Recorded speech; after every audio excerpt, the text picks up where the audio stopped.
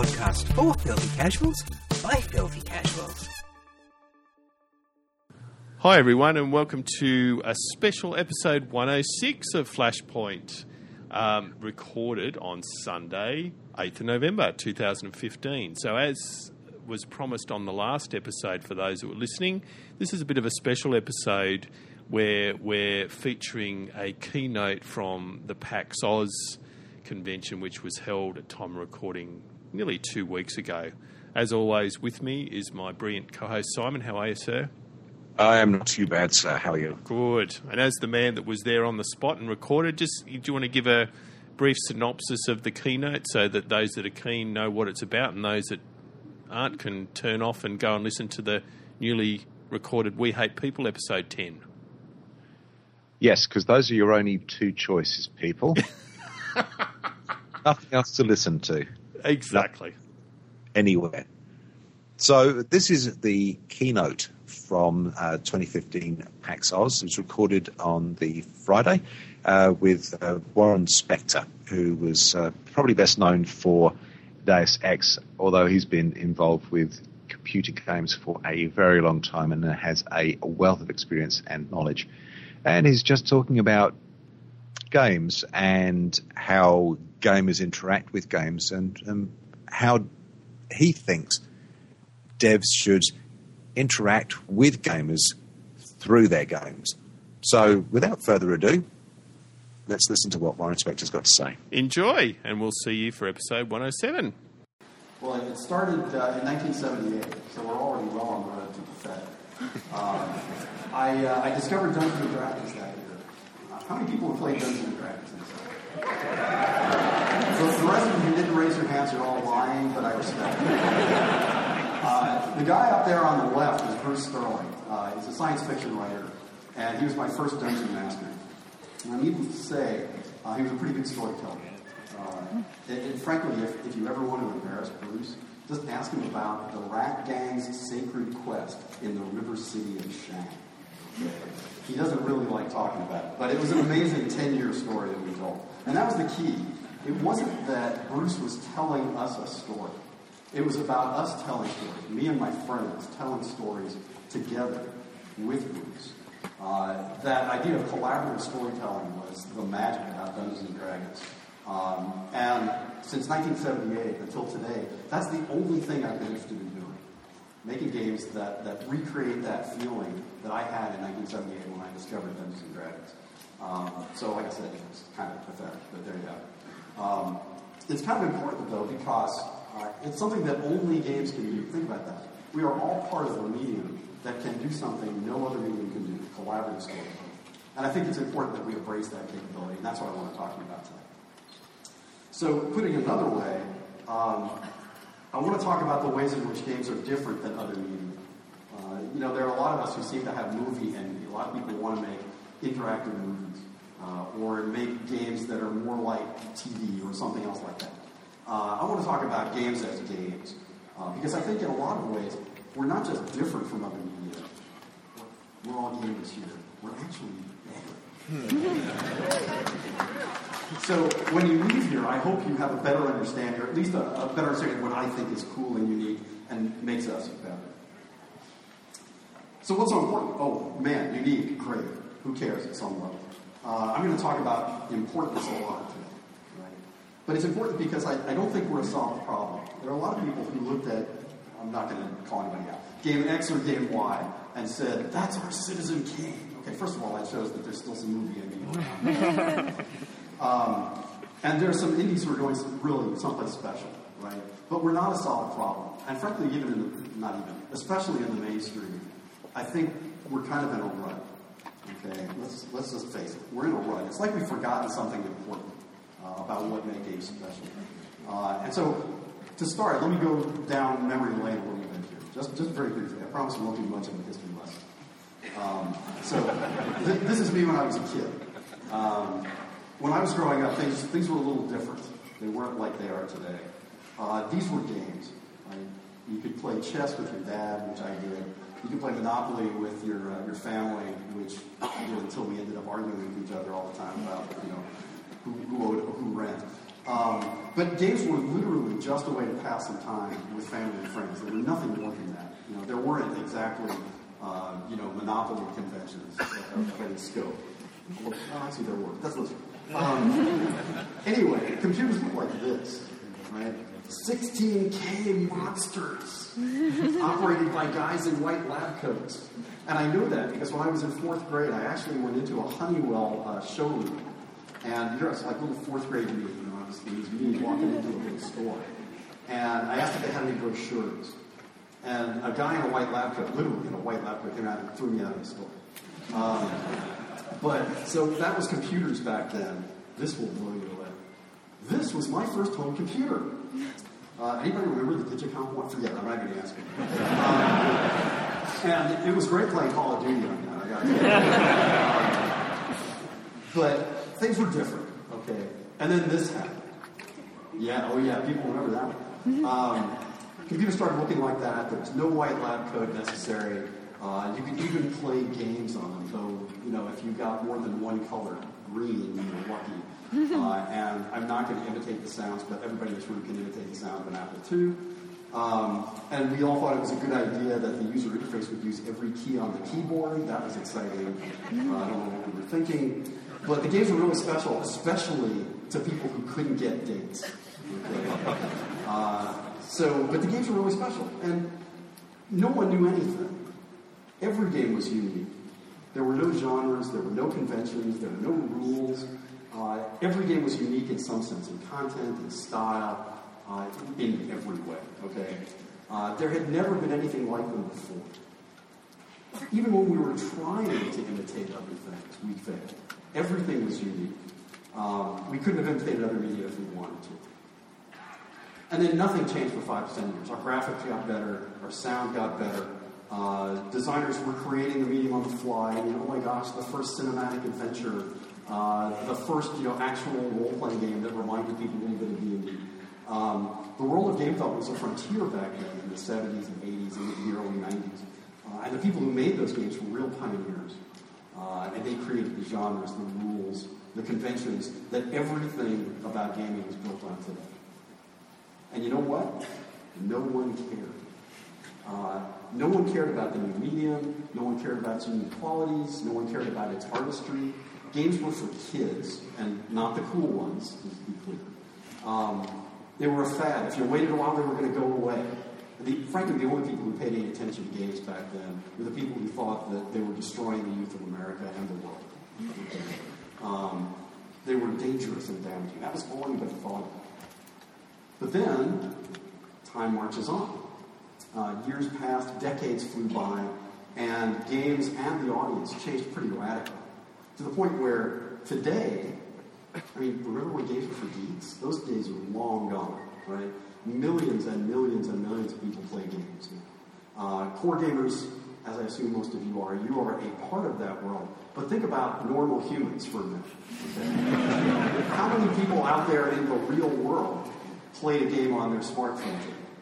How many people play poker online or, daily fantasy football or something? Whether they self-define as gamers or not, everyone's a gamer now. And it's not just that our audience is bigger. If I've been thinking, I actually would have put a picture up here of my 70-something mother-in-law playing Guitar Hero, right? It's true. It's amazing. It's a wonderful one.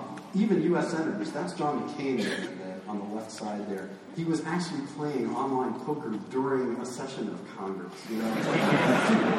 Pay attention. But more women play games now than men. And the average age of gamers topped 30 years ago. So we've got not just a bigger audience, but a more diverse one. And as an economic force, after decades of lying that we're bigger than Hollywood, we're actually bigger than Hollywood. We're actually bigger than the music business. Worldwide, more people pay money to play games than to watch movies or listen to music.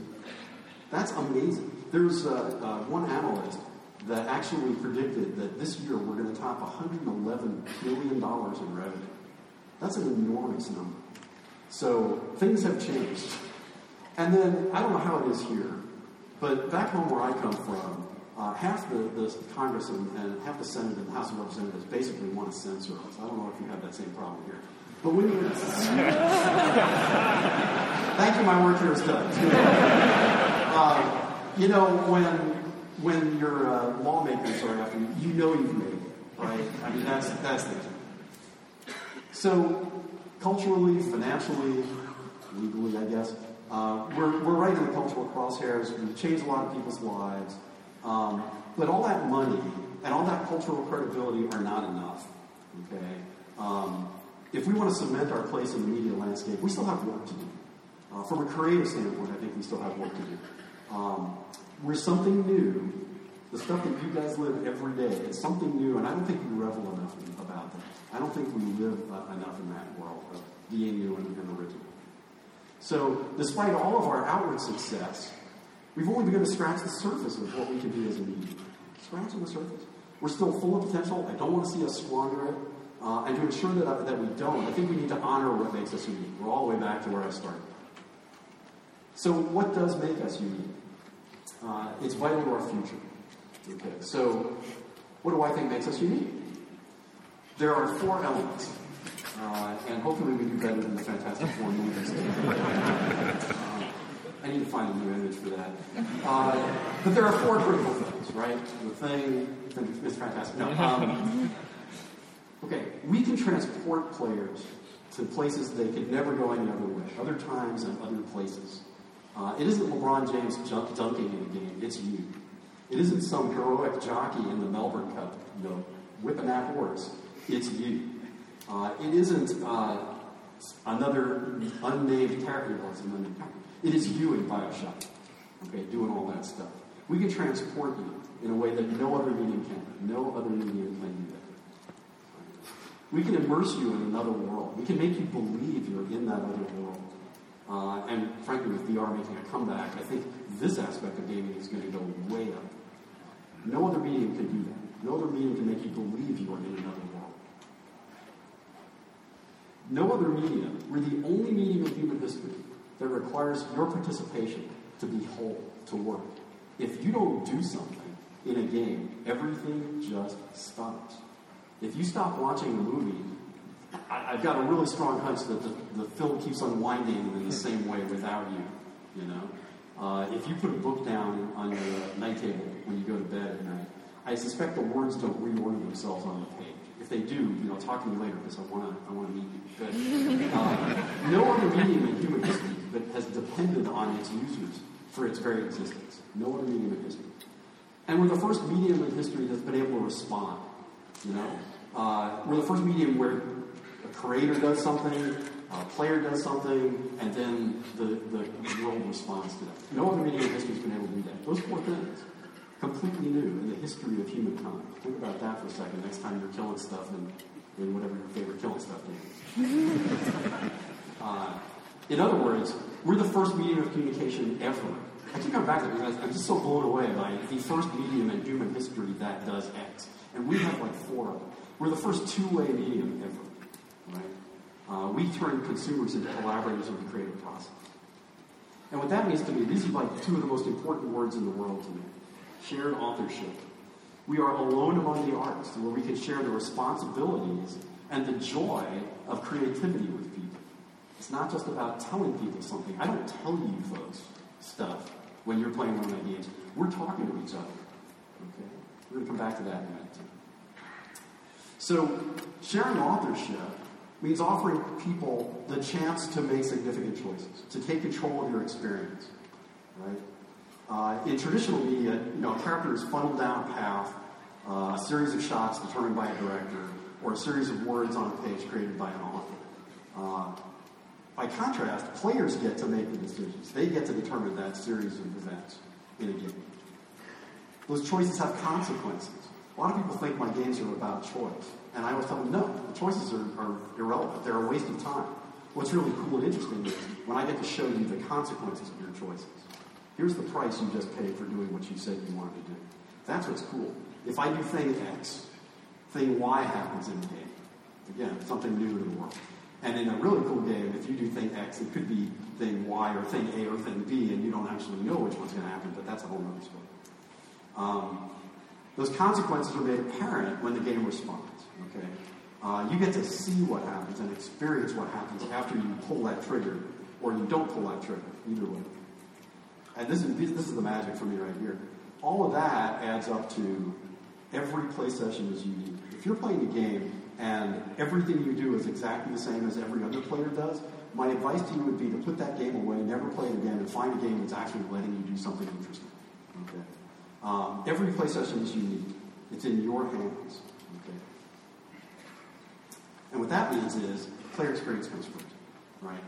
Games should not be about how clever and creative you are as a designer. How many of you actually make games? Okay, so mostly gamers here. If you're playing games where you're thinking how clever and creative the designer is, put that game aside too and find one that's going to let you show off a little bit. Okay? Designers get off the stage and put players on it. Okay? Player experience comes first. And that's more important than the developer's creativity or message or intent. Okay? If as a developer what you want to do is show off how clever you are, get out of my meeting. Right? Just go make a movie or something, because that's really what you should be doing. And player expression comes first. We want to empower players. You want to be empowered as players, okay, to do what you want to do. Now, all games offer some level of what I'll call player expression. You get to express yourself as you play. Some of them offer low expression. I'm about to ensure that I never work again, so get ready for it. Games of low expression, they're mostly about the developers telling you how clever they are, right? Your job as a player is to execute against something that you are told to do, right? It's about how good you are at doing what you're told to do. For example, okay, never going to work with it's not that games like this are bad, okay? I know someone's going to tweet, Warren says Uncharted sucks. And that is not the case, okay? That is not what I believe. But they limit your ability to interact with the game world so the story can unfold the way the storyteller wants it to unfold, right? You have very limited ability to express yourself. It's about how do you accomplish a predetermined task to get to the next plot point, right? It's a great story, better story than I'll ever tell in a game, but it's not a player story. It's not your story. Same thing with Tetris, actually, just to go completely the opposite direction. You get to decide how and when to rotate and drop a particular piece, but that's all you get to do, not much in the way of player control.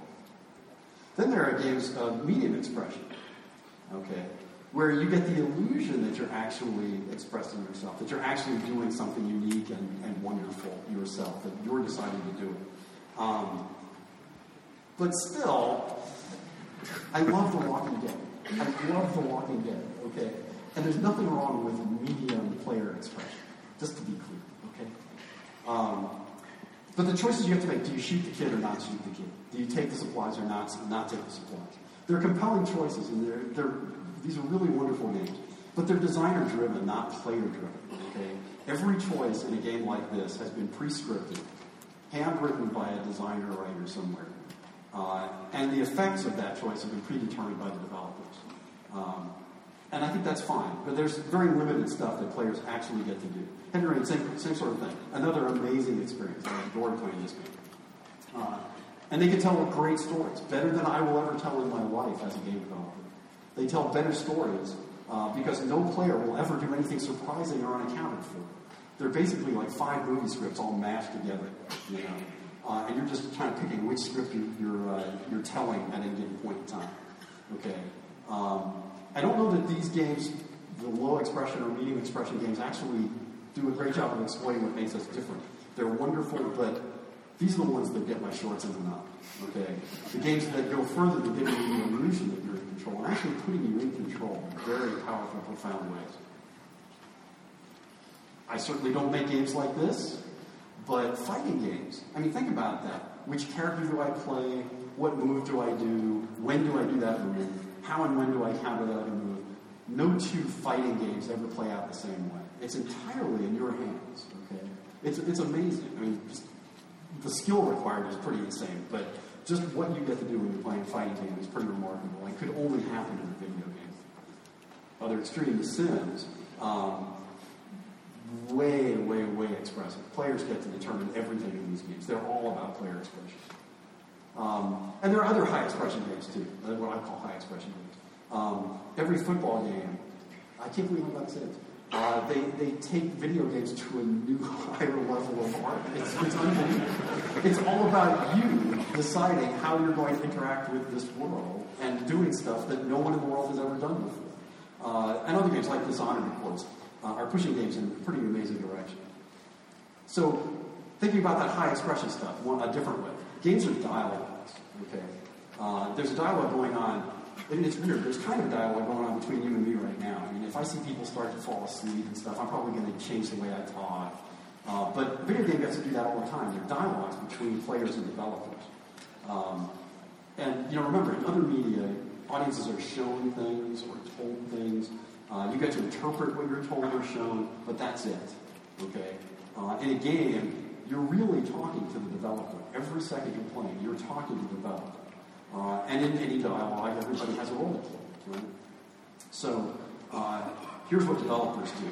We tell you, save the princess. And by the way, jump on 10 mushrooms before you do it. Okay. Save the world from alien invasion. And go kill those 10 guys on the way. We tell you what you're supposed to do. That's the developer's job. We create rules. Okay, those are the legal actions that can take place in the game. We tell you what you can and can't do, right? That might be limited to which weapon do I use to kill that thing. Or it might be something as complex as, if you fire a gun in this room, alarms will go off, people will start running and screaming, and then you'll have to deal with that. I mean, they're subtly more complex than that. We offer tools. We give you that gun I just mentioned. We give you a crossbow, or an explosive barrel, or a computer, or a mushroom. We give you tools. We provide you sounds and images so you can see what you're doing and see the consequences of what you've just done. And then we provide obstacles. We throw things in your way that you have to get past. We have to say, no, that door looks like a door, but you can't get through it. We give you constraints. Okay? And all of that is to maximize your ability for players to express themselves. Okay? So we give you the tools to discover and create your own gameplay. We provide a context. We tell you why what you're doing is important, which I'll come back to in a minute. It's like in D&D. We provide a skeleton of a story, but not the whole story. You have to finish the story for us. We bound your experience. Okay. You guys are all sick. What is your problem? Anyway, we put a box around what you can do. Okay, but within that box, you can do whatever you want. When we're at our best, those high expression games, they don't put you on rails. They put you in a box. Okay, so we sort of say this is the boundary of what can happen, but you can do whatever you want within those boundaries. Okay? We don't always do that, but we can. I think we should. So that's a lot of power for developers. We do all of that stuff, but what do the players do? Where do they get their? Well, designers create goals. I just said that. Save the universe and kill those 10 things on the way to doing it. But how do you kill those 10 things? How do you save the world? That's up to you. You get to make a plan. Okay? Looking at the images and hearing the sounds and knowing what the goal is, you get to make a plan. And then you get to execute. You get to say, okay, I know what I want to do now. Now I'm going to go and do it. Plan, execute. And then you move on to the next challenge. You agree as a player. You're going to come up with a plan, execute that plan, see what happens. Make a new plan, execute plan, see what happens. We're going to keep going. Okay? And in those games of high expression that I was talking about that I love so much, every time you play, you can come up with a new plan. The rules and tools allow you to come up with a new plan. So every play session is unique. Keep coming back to that. Every play session is unique. So what does that mean for who owns what? Okay. In those low expression games I was talking about, you are basically on rails. Right? You don't own a whole lot in those. In the games of medium expression, you own a little bit more. But in those high expression games, here's the way it breaks down. Players own the minute to minute. Okay, I did this, and then I did this, and then I did this. Okay, those of you who play D&D, have you ever described a play session to a friend or to a family member? Have you ever described the story of a D&D session? It's like the most boring story in the world. Okay, it really does go down to, I did this, and then we did this, and then this happened, and then that happened, and then that happened. And it's like, it's boring. But it's Moby Dick to you. because you're the one who did it, right? And what the designers do, what the game master does, is decide why that's important. So it's not just I did this, I did this, I did this, I did this. What the developer, what the designer does is say, and here's why it's important. Your brother was kidnapped by terrorists, and that's why you're doing this and this and this and this and this. Okay. So players do stuff, and designers say why that stuff's important. That's the nature of that dialogue I was talking about. That's the nature of collaboration. Okay. Everybody has to play their part in a game, or the game doesn't work. This is a new idea. Okay, let me just keep going. 1981, this idea was apparent. This idea that games are a collaboration between players and developers. Anybody know who Orson Scott Card is? And has anybody not read Ender's Game? You raise your hand and embarrass yourself if you haven't read Ender's Game. Leave right now. Just go read the book and come back. I'll still be talking when you're done. No, this Orson Scott Card is an author who's been around forever. There was a magazine called Compute in 1981, March of 1981. He said, this is a horrible thing to do. I'm going to read you a quote. Okay, it's an amazing quote. I don't want to get it wrong. So here it is. Someone at every game design company should have the full-time job of saying, why aren't we letting the player decide that?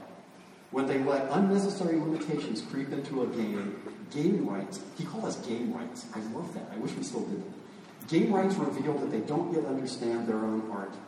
They've chosen to work with the most liberating of media, and yet they snatch back with their left hand what they offered us with their right.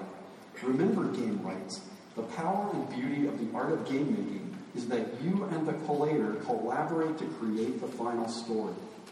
Every freedom that you can give to the player is an artistic victory, and every needless boundary in your game should feel to you like a failure. Yowza. Those are words to live by. He doesn't talk about not imposing limitations. He talks about not imposing unnecessary limitations. He doesn't talk about not imposing boundaries. He talks about not imposing unnecessary boundaries. He doesn't talk about developers abdicating their creative responsibilities. I'm not willing to do that. Okay? I got a story I want to tell. I just want to tell it with you. Okay? But I'm not giving up my creative responsibilities. And he's not talking about playing without constraints. There are a lot of people who think, ooh, the holodeck is the future. Ooh, play without constraints. Do whatever you want, anytime you want. I don't think that's the right answer. It's about collaboration. It's something that Card said in 1981. It's crazy. And so we're back to this. Shared authorship. But how do we know if you succeed?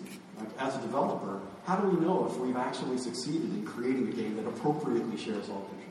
As a player, how do you know if you're playing a game that is giving you the maximum ability to express yourself? Okay? And think about that. You are expressing yourself as you play. You're not just running around, talking to people and collecting mushrooms and, killing stuff. So how are you going to know? Well, the key is listen. It's such an astonishing idea. Listen to what the players are saying. And here's kind of what you want to hear. If you hear players saying, I never thought to try that, or someone says, I did this thing in this game. I did, I went left and then I went right and then I jumped and then I shot. And someone says, wow, I went right and then I went left and then I didn't shoot. If you hear that kind of conversation happening, you know you've created a game where you're really empowering players, or you're playing a game where you have been truly empowered. If you hear people saying this, I always solved that problem a different way. And then I'll have to go back and play that again and see if something different happens. That's how you know you're going to succeed. That weapon is useless. It's my favorite. That's a true story, actually. There was a point in the making of Deus Ex, a game I did 15 years ago now, which is horrifying. The team wanted to cut the pistol, the weakest weapon in the game. I said, no, I love the pistol. If you use the pistol in connection with explosive barrels and other in-world objects, it's really cool. That one shot from a pistol can be really powerful if you use it right. It makes me think. So if you hear people arguing about which weapon is the best and not agreeing about it, you succeed. This is another true story. I didn't know that part of the map existed. There was a part of Deus Ex where you could actually, there was a prison under UNATCO headquarters. There was an organization you worked for called UNATCO, and there was a prison underneath it. And one player would say, wasn't it cool when you got to that prison under UNATCO headquarters and interacted with that prisoner there? And someone else would say, what prison? You know, that was success, because I knew that people were having unique experiences. That was success. And then another one, is that going to work? I was watching one of our testers demonstrate Deus Ex for an executive, a publishing side executive, a year after we shipped the game. Okay, so think about this. First of all, don't ask why an executive from a company that had published a game that won like 30 Game of the Year awards needed to have the game demoed a year after we shipped. Don't ask about that. That tells you so much about how the game business works. I really will never work again. But he was showing off this part of the game. And it was a part of the game that I had seen 1,000 people do 1,000 times. And I had played through myself. There were 3 problems in this one space. And I knew what problems he was trying to solve. And like I said, I played through it 100 times. And I watched him take an explosive barrel and move it over here, and then put a light attack munition on a wall over there, and then move a gas barrel over. I watched him setting up these little pieces of a puzzle like it was a chess game. And I was watching, knowing what he was trying to solve, and I was just like, is that going to work? Is that going to solve those problems? And then he stepped back, and from a place of hiding, took one shot with the pistol, my favorite weapon. Took one shot with the pistol, and in an instant solved three game problems. And I fell on the floor. I mean, a year after we shipped the game, a player did something that I suspect no one in the world had ever done before. And it worked. Okay. That was success. And then, maybe best of all, if you have players saying, how could you do that? How could you kill that guy? I didn't kill that guy. How could you kill that? That's kind of success. And even better, if you're playing a game, I don't want to put down games. I guess I kind of do. But, you know, if at the end of the game, what you're doing is you're talking about, wasn't it cool when you leaped across that chasm and you almost missed the jump and you pulled yourself up by your fingertips, and then the Tyrannosaurus Rex showed up and you shot him in the face with a rocket gun, and everybody goes, yeah, it was cool when I did that too. Like, how interactive is that really? I mean, just stop it. You're a player, and you're doing exactly the same thing that every other player is. And then you say, yeah, it was cool when I killed that boss by jumping on his head 16 times and taking the smelly sweat socks and putting him in the vat of cheese and throwing it up with a stick at the end. You know, like, if that's what you're talking about at the end of the game, like, okay, maybe that's a game that you want to play. It's not one that I want to play. At the end of the game, what I want to have people do is, like, again, is to be an egomaniacal fool for a second. On Deus Ex, we didn't hear people talking about how they killed the bad guy. We had people talking about, how should the world be? Is the world better off in a new dark age where players have free will? Is it better to be in a world that's controlled by a secret organization, but they have the illusion of free will? Or is it better to have a world that's all under the control of one enormous sentient AI and have no free will, but world peace? It was really cool hearing people describe that kind of ending, describe how they thought the world should be. I thought that was pretty cool. So you recognize success if you hear people talking about the way they ended the game. So that's how you know you've succeeded. And, you know, I wish more developers thought the way I do, because I am an egomaniac. But let me talk to you a little bit about some of the games that I've worked on and how they've exemplified this idea of shared authorship. So this was the game that started it all for me. Richard Garriott and I worked on the design for Ultima 6. And one of our rules, this was kind of a primitive way of sharing authorship with players. We kind of had a rule that every puzzle in the game would be solvable at least 2 ways. Right? But there was one puzzle we couldn't figure out how to, we only had one solution for it. And here's the puzzle. There was a portcullis, okay, that blocked your path. The player and his party came in from this side. And on this side, there was a lever that you had to flip to raise the portcullis. So you needed the telekinesis spell to flip that lever. And I watched one of our testers. He was at that place, had to flip the lever, portcullis. He was on the wrong side.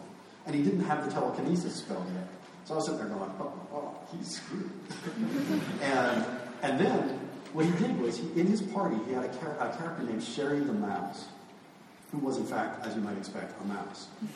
And we simulated the world well enough that mouse was actually pretty small.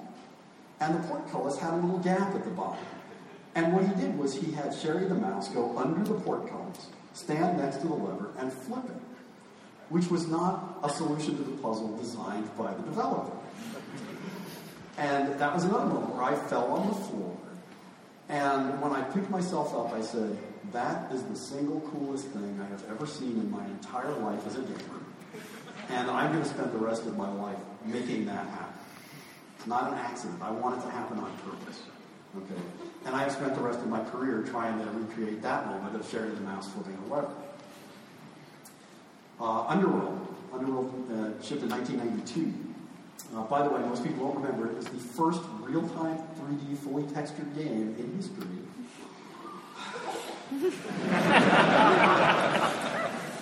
Yeah, anyway, take that one if it's time. We should first. Anyway, it combined action and RPG elements in a way that no other game had. And it introduced this sort of factional gameplay. And so how you interacted with one faction over another actually determined how the story played out. You could influence how the story played out. So that was a little step forward. Thief, first of all, I get way too much credit for Thief. I worked on it for 1 year in the middle of a 3-year development cycle. So I love the game, but I can't take any credit for it at all, really. But it took player choice and believable consequences to a whole new level. That was the first game where I really listened to players and heard them describe completely different experiences after they got done with the game. Really powerful stuff. Deus Ex, clearly the first time I felt like my teams and I put together all pieces of shared authorship. You really could get through that game killing nothing. We thought there were two characters you had to kill, actually. And we got an email from a player who said, I got through the game without killing anybody. And we called him a liar. And he said, send us your playthrough. And we played through it, and he was right. Again, the developers didn't even know that you could play the game without killing anybody. You could also get through it killing everything that moved, if you wanted. And hey, imagine the poor playtesters who had to test that game. You know, get through this game killing nothing. Get through this game killing everything. You know, we had them testing it out. Never use an augmentation ever. You know, never use a skill ever. It was pretty intense. But that game kind of put all the pieces together and let you really tell your own stories. We don't talk about these much.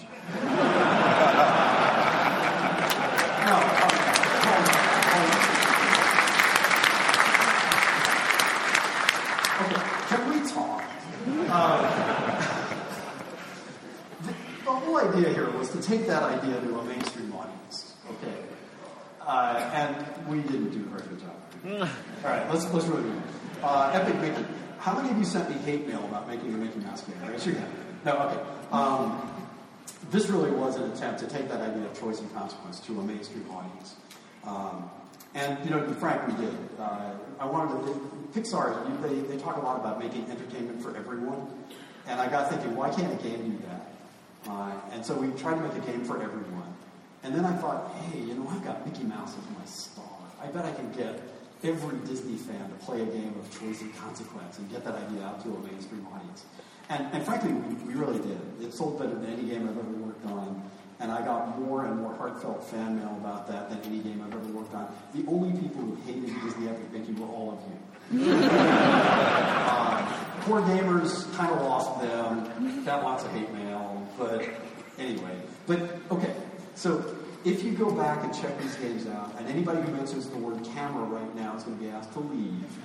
But if you go back and play, what you will see is a game that offers player expression possibilities that go so far beyond Deus Ex or any other game I've worked on. It's really all there. That underlying philosophy is really there. No joke. And I would urge you to try it. So I've got a little while here. So I want to show a video. I don't know that we ever showed this publicly, but for those of you who don't know what Epic Mickey's all about, here's a little video we did right after we shipped the first one. Howdy, folks. Horace Horsecollar here. We got some pretty nifty stuff to show you from our upcoming adventure. So, without further ado, you can go ahead and fade to that nifty stuff now.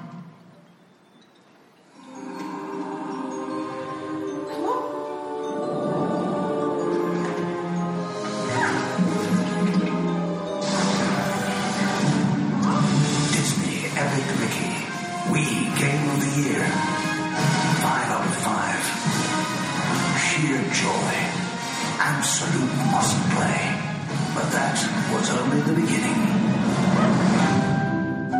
All is well in Wasteland. Until an earthquake throws Wasteland into chaos. And the only one who can save the day is the Man Doctor.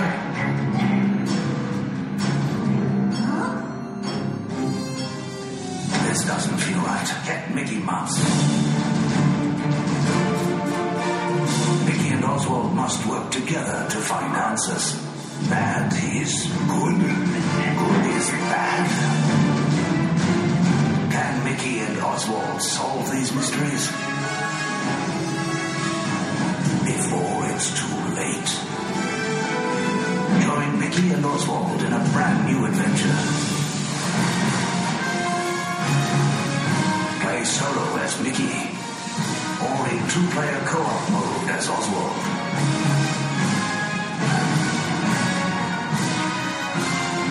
Now, for the first time, in high definition.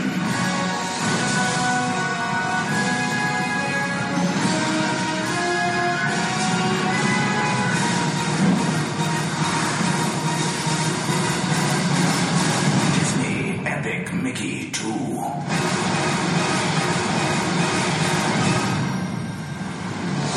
Available everywhere, 2012. And it was. Woo-wee! Makes you want to grab a paintbrush and start painting, doesn't it? Thanks for joining us, folks. See you soon. Disney fans love that stuff. Okay, so that was a little look at some of the stuff that I actually did show. People love talking about failure, at least I do. So there were some other shared authorship games that I worked on that never made it to market, unfortunately. So there was one, Ninja Gold. I was working with John Woo, film director John Woo. We were creating a world about modern-day ninjas, Katsato modern-day ninja.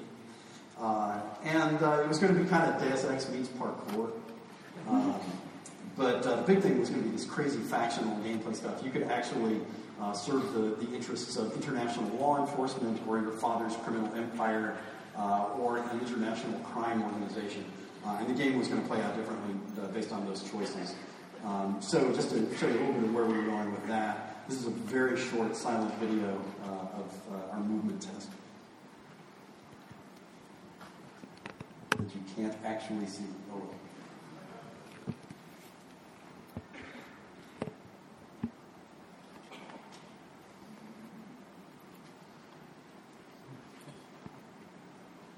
So that was 2004.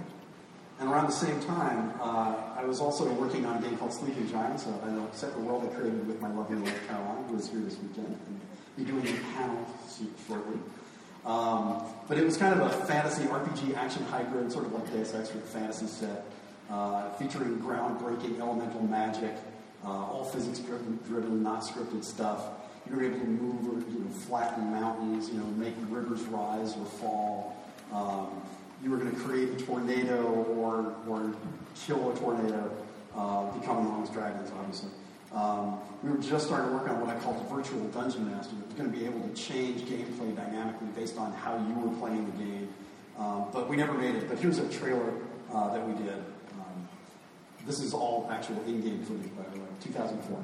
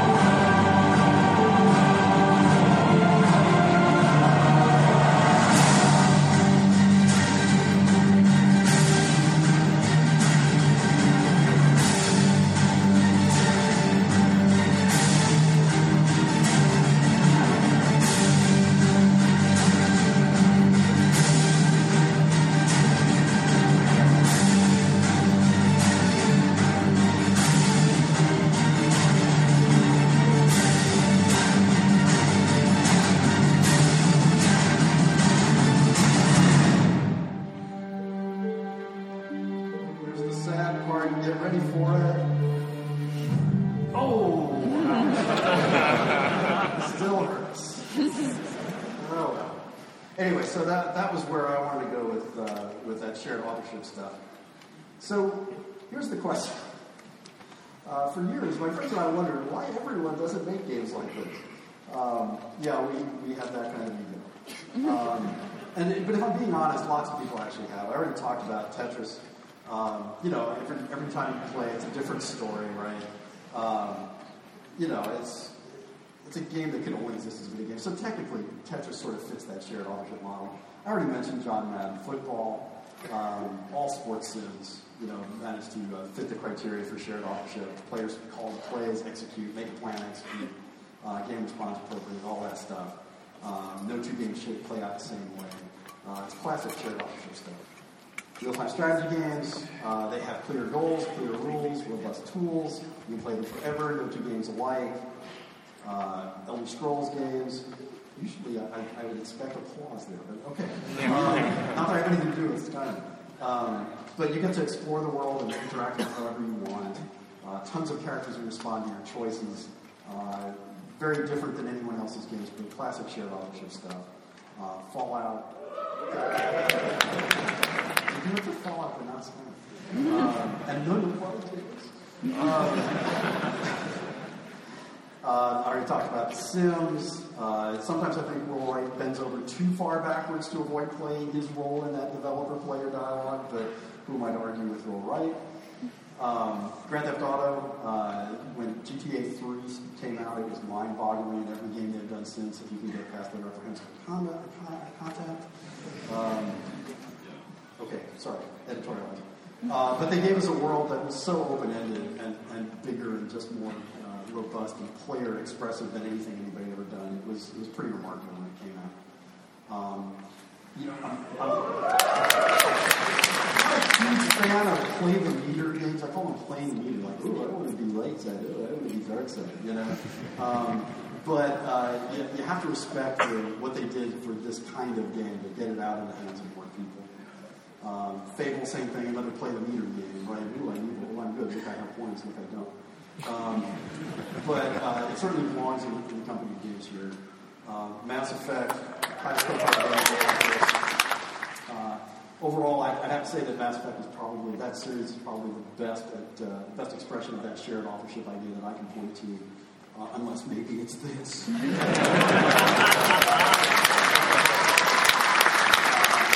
It's funny. A lot of people actually, I think, expect me to be angry that I don't get to make those X games anymore. But actually, it's really cool. The fact that it's bigger than anything that my team and I ever imagined, that it goes on without us, is pretty amazing. And the folks at Atlas Montreal really get it, so I'm pretty happy to see it continuing without me. And again, Dishonored. It totally honors the legacy of Looking Glass and Junction Point. And there are more every day. So I'm really encouraged by all of this. Nowadays, there's room for a Candy Crush Saga, which I think expresses, strangely enough, everything I'm talking about here. There's certainly room for World of Warcraft. Ordinarily, I would say my wife is playing right now because I'm usually pretty safe saying that at any point of time and day or night, any day of the week. But she's sitting right here, so I'm now in trouble. Anybody got that? Anyway, there's an overarching narrative in there, obviously, but how you interact with it is kind of up to you. There's room for retro indie games, basically made by one person, where you are clearly in a dialogue with the creator of that game about profound political and social statements, and you're definitely making consequential decisions as you play. There's room for emotional journeys where the only real narrative is the one that you tell as you play. Oh my God, is there room for moments? Holy cow. And players are clearly in control. No two players are, no two playthroughs are the same. It's like the fighting games of old. And do I have to? Is there anybody? Really? Okay. And then soon, there are a couple more. This is one for my friends. Get ready for it. So Lord British Richard Garriott is making a successor to his earlier Ultima games, the ones that inspired me so much. So that's coming. And then also coming is Underworld Ascended, being made by some of the same people who worked on Underworld back when I was working with them. And I'm consulting on this, so I'm a little prejudiced, but I think you're going to like it. It'll definitely be empowered to tell your own story. And I've got a quick video. It's about 2 minutes of where this is going. What you can't see in a 2-minute video is the idea of player choice. You're really going to get to play through the encounter you're going to see here in so many different ways. It's really going to be something special for that shared authorship idea. So here's a little bit about the roll this in.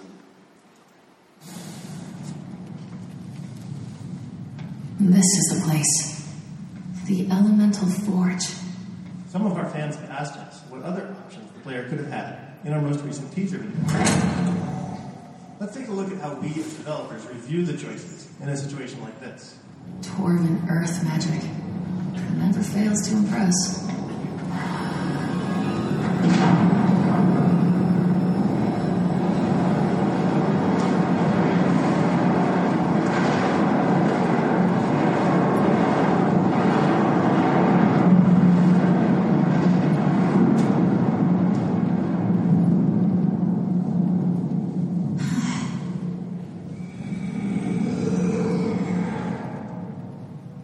Figures there's a sentinel. What kind?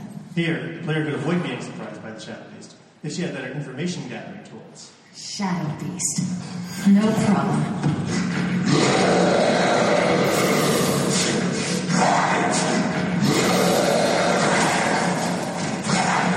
The rest of the sequence turns on the fact that this character isn't strong enough in combat to confront the Shadow Beast directly. It could have all gone completely differently from this point. The whole thing could have ended there. The Shadow Beast couldn't break down the door. Is there a way the player could have reinforced or barricaded it? A light source. Slow it down.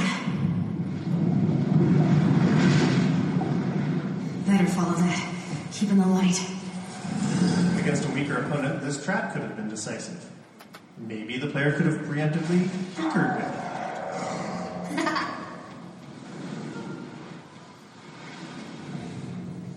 This is the first really wide-open area since the encounter began. With the right movement skills, especially in the vertical space, you could easily see the player escaping here.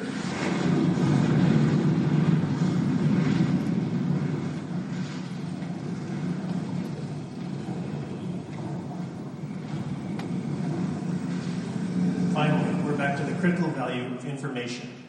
Knowing about this enemy's vulnerability to strong light obviously makes all the difference here. That's right. Come on. I'm right here. Each of these moments was an opportunity for player tools that could lead to very different options. This kind of tool and system-based development is how we achieve a rich set of possibilities in an immersive simulation. Did I ever tell you about the time I took on a Shadow Beast? Unarmed?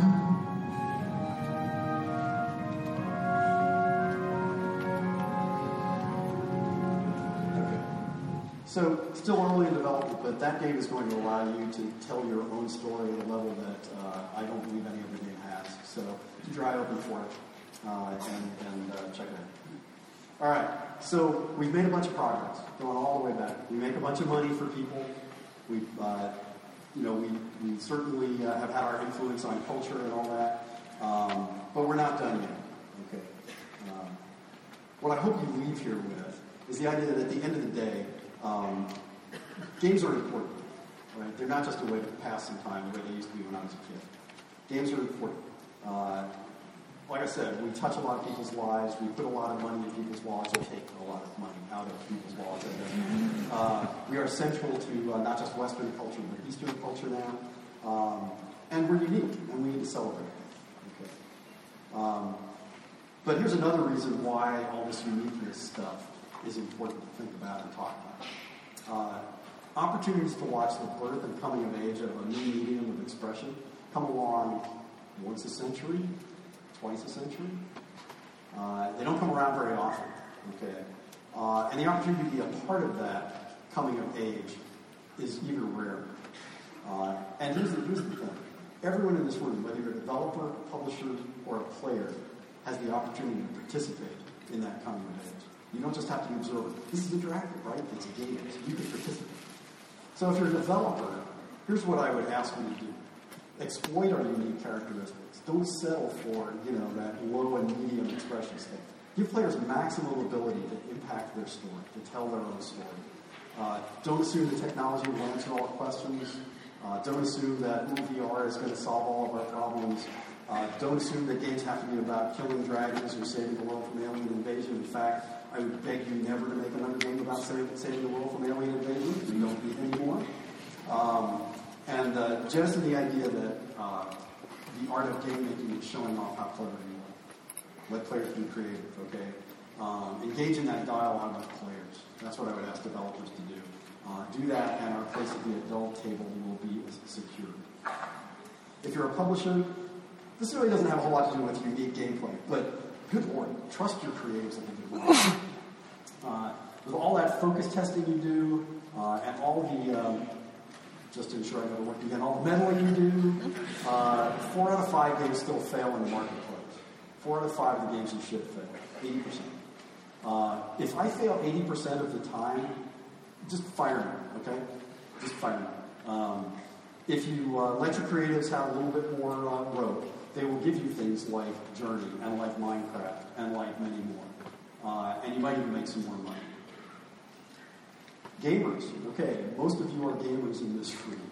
Vote with your dollars, okay? Instead of playing, I'm not going to name names, Game X, number 72 in the series, right? You all know what I'm talking about. Actually, it could be any game, now that I think about it. But support games that more explicitly express what games can do that no other medium can. Yes, I know there's an adrenaline rush of killing 4,000 aliens. I get that, okay? But there are games that can and do more than that let you do more than that.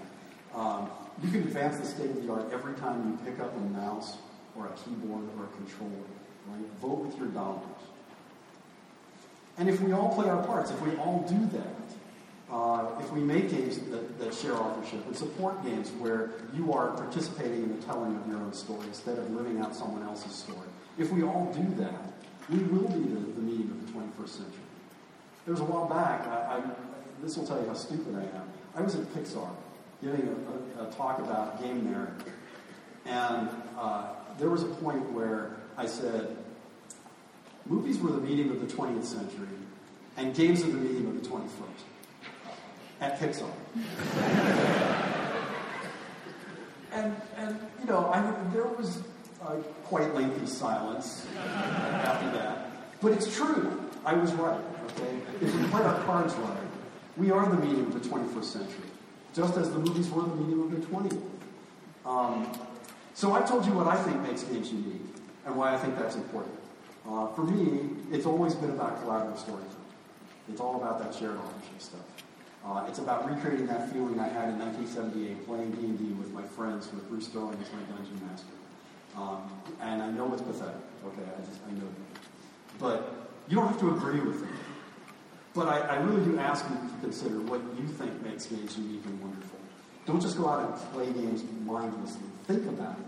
What makes us unique and wonderful? Go out and make unique games if you're a developer.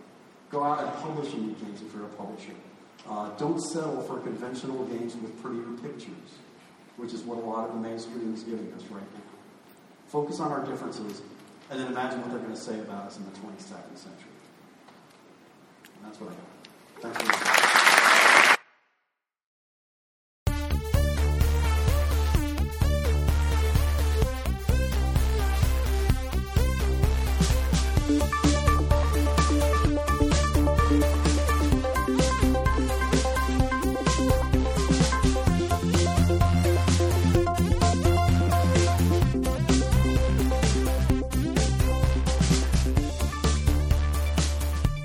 The ability to speak does not make one intelligent.